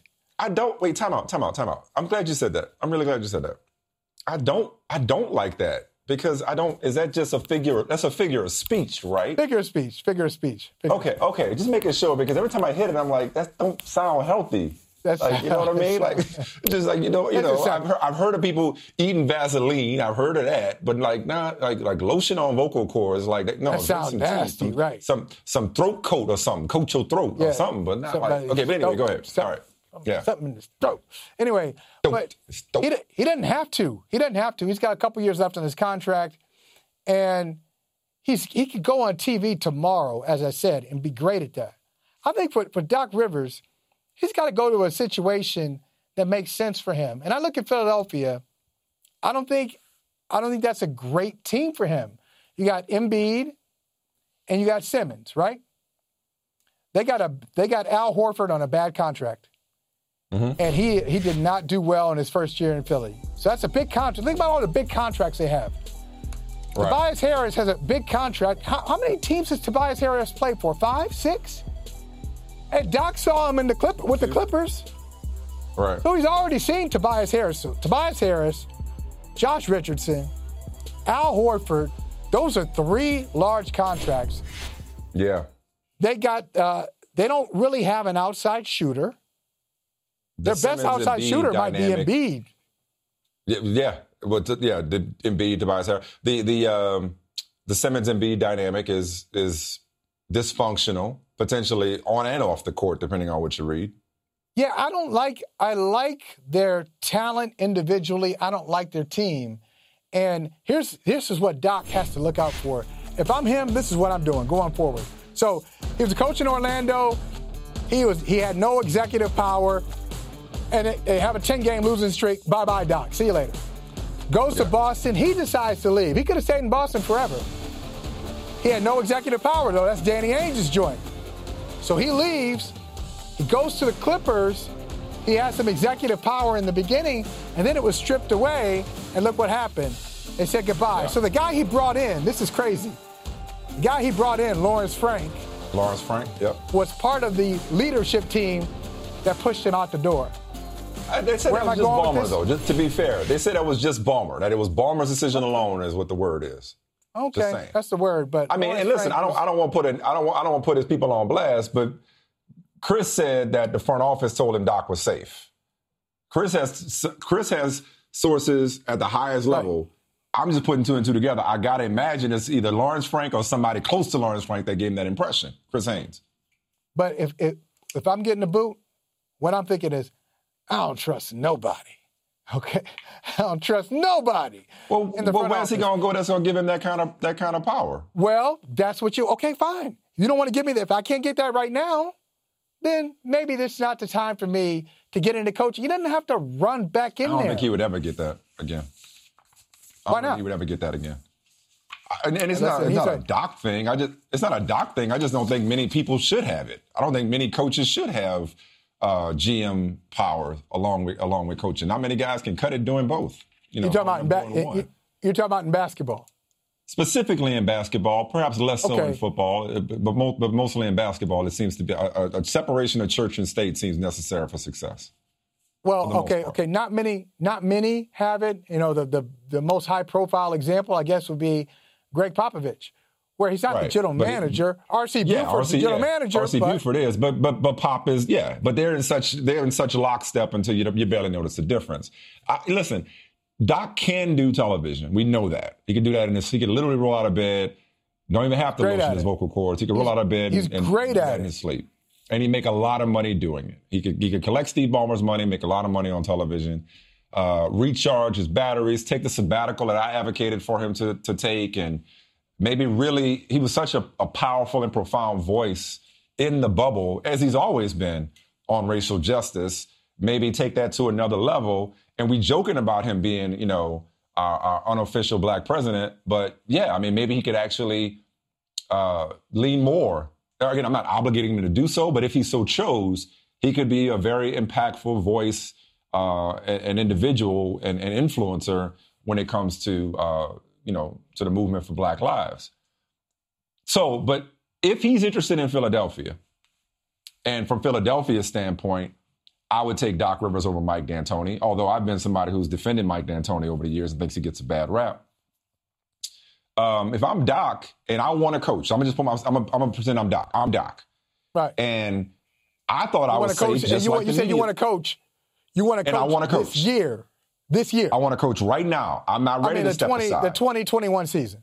Yeah, I want to continue coaching just like the media. I thought that I was going to be with the Clippers. I thought we were going to run it back one more year. I was going to have a normal year potentially to try to win a championship in L.A. But I was caught off guard like the rest of y'all. And even though it was mutual, hey, now I'm on the street.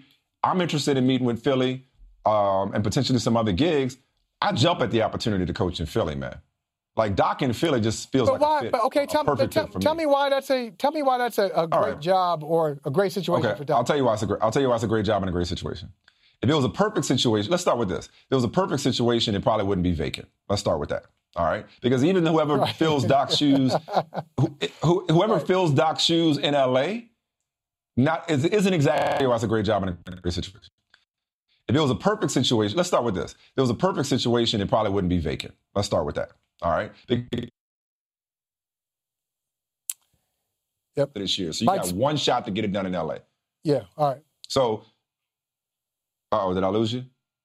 No, it was just you're back in it. It was just like a technical glitch, something like that. I can't hear you. Go ahead. Good. I got you back. I got you back. Say, you can't hear me. I was about to say some outrageous stuff up in here. Okay, wait. What I'm about to say. Load the magazine. Hold on for a second. Let me just finish this last point. So what I'm saying about Doc, though, is it's not a perfect situation. I get you. Bad contracts, bad chemistry. We're talking about a chemist when it comes to Doc Rivers. For the most part, a lot of people will point to what he couldn't do with this Clippers locker room in 1 year under trying circumstances. But you, better than anybody, know what he did with personalities back in Boston. So he can manage personalities with the best of them. That's number one. Number two, you have one of the best centers in basketball to build around in Joel Embiid, okay? We figure out what to do with Bill Simmons. Man, but Philadelphia, man, we talk about iconic franchises, okay? There are only a couple of franchises that, to me, define professional basketball. It might just be three of them. I know the Knicks fans like to think they're in that conversation. But to me, it's the Lakers, the Celtics, and the Sixers are the defining franchises of NBA history for me. Michael Jordan's Bulls, for an era, certainly that dynasty helps to define NBA history. And you had the Pistons dynasty and obviously the Spurs or less. But when you want to talk about like the teams that, you know, that get your attention, that when they come calling, that city, that culture, that market, if I'm Doc, I want to be a part of that. I want to be a part of it. And frankly, I want to be in that division coaching against Boston. You know, why? I want to be a part of that rivalry from the other side. You know, Glenn Doc Rivers coaching in Philly just feels like a good marriage for me. So I would, you know, as a basketball fan, I like to see it. And if Doc wants it, I think it's as good as any situation in terms of talent that's going to come around. I mean, at the end of it, because you also got to understand too, man, I was a process guy. I was a big process guy. You might not know you believe that? You weren't doing TV at the time. Oh, I was all in on the process. You bought that whole thing? Ooh. Why does that surprise you? Your favorite franchise mode geek. Why would it surprise you that I would be in on the process? Of course, that's how I would build a team. That's what I would do. Just go ahead and tank for a few years and hope you get some chips. And start to build it. You know, and so they end up with Embiid out of some luck. But yeah, go ahead. I see it. I can see this working. I think you're right about Philadelphia. I might add the Knicks to that, even though they haven't won a championship in a very long time. Sure. But those franchises that go way back, you look at those grainy black and white films, and you see some of the great players in the history of the game. So that's fine. The history of Philadelphia, that's not what I'm concerned about. I'm concerned about contemporary Philadelphia. Right. No, contemporary Philadelphia. Yeah. I don't know what their front office structure is. I don't know if I'm comfortable with that. I told you how uncomfortable I am with their talent. And then ownership. I don't know enough about ownership. I think Doc, I think his best play is to sit there and wait, because he's got a few teams to kind of get by. All right, Miami in the East. You got Miami in the NBA Finals. They're not old. Jimmy Butler's not past his prime. They might be back in it. The Celtics, they got a young core. They might be back in it. Milwaukee, we've totally forgotten about Milwaukee. They still have Giannis. So, not like he's going to go to the East and even if he gets Philadelphia figured out, is Philadelphia better than those teams? They just got swept by the Celtics in the bubble. They got swept. Hey, and I'll tell you what else, too, man. You know, things change quickly in this league, as you know. Not wishing that anybody gets fired, but when you said Milwaukee, a kind of a light bulb went off in my head. Yeah, that would be a good fit for him. And it may not be now, but if Budenholzer don't get it done next year, depending on what happens with Giannis, obviously, maybe he's like, I want to go coach the 2-time MVP, And then another example, who knew the Clippers job was going to come open? But I think back to, I'm not saying this job will come open, but opportunities just open up and you just never know. So once upon a time, Steve Kerr, I think he was doing TV at the time. He had stopped being a GM in Phoenix. He was doing TV at the time. His mentor, Phil Jackson, comes calling. He doesn't go to the Knicks. He goes to the Warriors, who get rid of Mark Jackson, and the rest is literally NBA history. So you could have opportunities open up in the future. I mean, look, I don't think Steve Nash a year ago thought he'd be coaching Kevin Durant and Kyrie Irving right now. Right. So, yeah, it may make sense. It may make a lot of sense. I still think Philadelphia is a good job.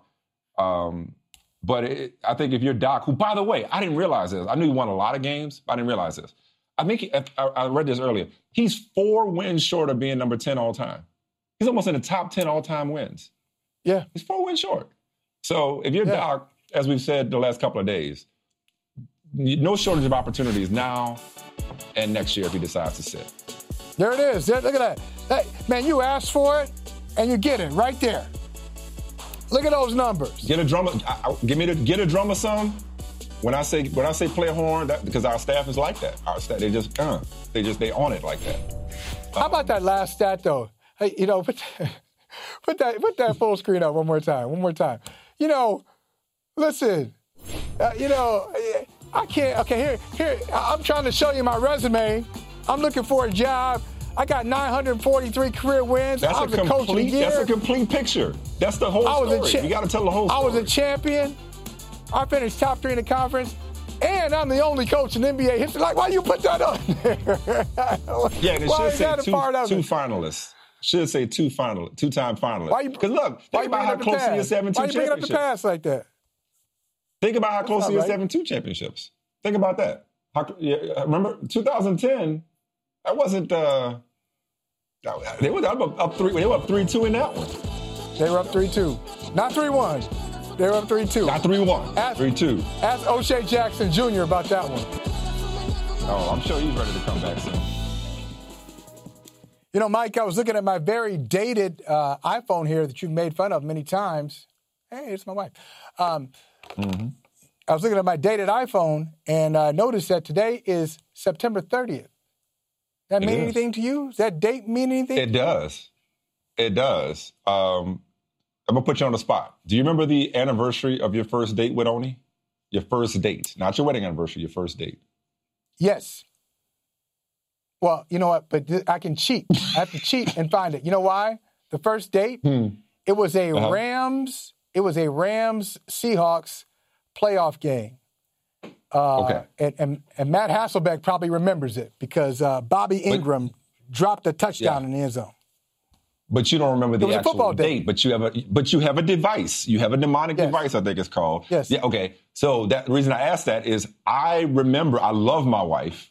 We have been married for 15 years now. My wedding anniversary is July 15th, but the anniversary of our first date is September 30th, 2001. And it's not because I have such a great memory. It's not because I'm such a romantic.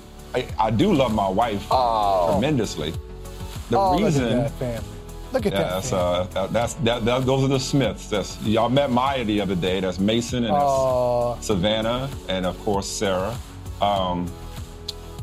Listen, they're not here if not for September 30th, 2001. That's how you bring it full circle. The reason I remember it because it's the anniversary of Tom Brady's first start with the New England Patriots, a 44-6 win against the Colts in Foxborough Stadium. Something like that. And I remember it. I was at the Boston Globe, and I covered that game, and then I hopped in the car, and I hightailed it from Foxborough to Cambridge. Was it at the Lizard Lounge? Were you performing at the Lizard Lounge in Cambridge? Yeah. And then I took my wife out to dinner, and the rest is history. So thankfully, I made a good impression. Thankfully, you introduced me to my wife, sorta, as we all know. She ran up on us in the church parking lot and didn't really know you like that, but wanted to say hi to me. And so that's how, so she used you to get to me. Don't pretend. Listen, don't pretend like you want to talk to me. You had many opportunities to talk to me. She's in denial about it. I'm like, why are you being old-fashioned? I like a woman that knows what she wants. Quit being old-fashioned. But yeah, September 30th, 2001, first date, and was it 19 years later? Here we are. Happily now, you said you made a good impression. Yeah, Brady, there it is. Yeah. You said you made a good impression. The GOAT, six championships and one marriage responsible for. Go ahead, what's up? Did she say that? Did she say that immediately? Like, did you know? Was it just like one of those, you can help somebody right here today? Because, as you said, you've been together. That's 19 years ago. Beautiful family. Yeah. But did you know immediately? Because some people think, it's just got to be fireworks. Immediately, I just knew. Did I know she was the one, or did I know that she knew that I was the one? Oh, either one. No. The honest answer is no. I mean, obviously, I dug her. And I knew she was feeling me, and we dated for a while. But there was a moment where we did break up for a second. I don't remember why. What? But I will, if you want me to put you up on game, I will say how I know I got her back. There are two ways to a woman, okay? Mr. Clarence in Coming to America will tell you... Let me get my notebook. Let me get my notebook. Mr. Clarence from Coming to America will tell you, you want to get to an American girl, you go through her papa. You home free, like a bird. So I had Eddie Owens already.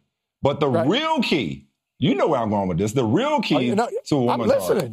And if you want to make this woman feel bad for leaving you, is you get her friends. I had her friends from Jump Street.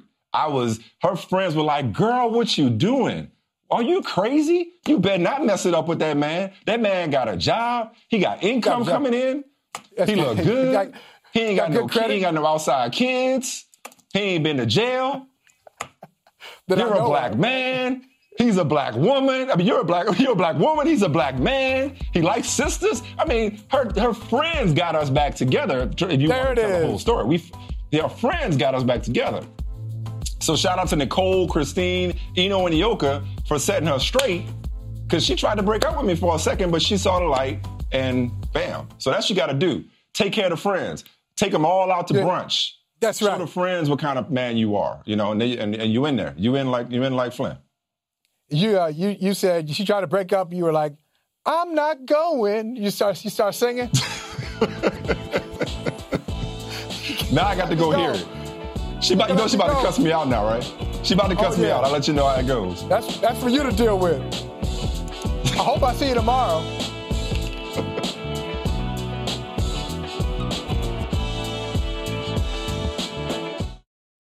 Rack your look for spring at Nordstrom Rack and save up to 60% on brands you love. Rag & Bone, Vince, Marc Jacobs, Adidas, Joe's, and more. Great brands, great prices every day at Nordstrom Rack. Score new dresses, denim, sandals, designer bags, and sunglasses, plus updates for the family and home. Get your spring on for less, up to 60% less, today at your Nordstrom Rack store.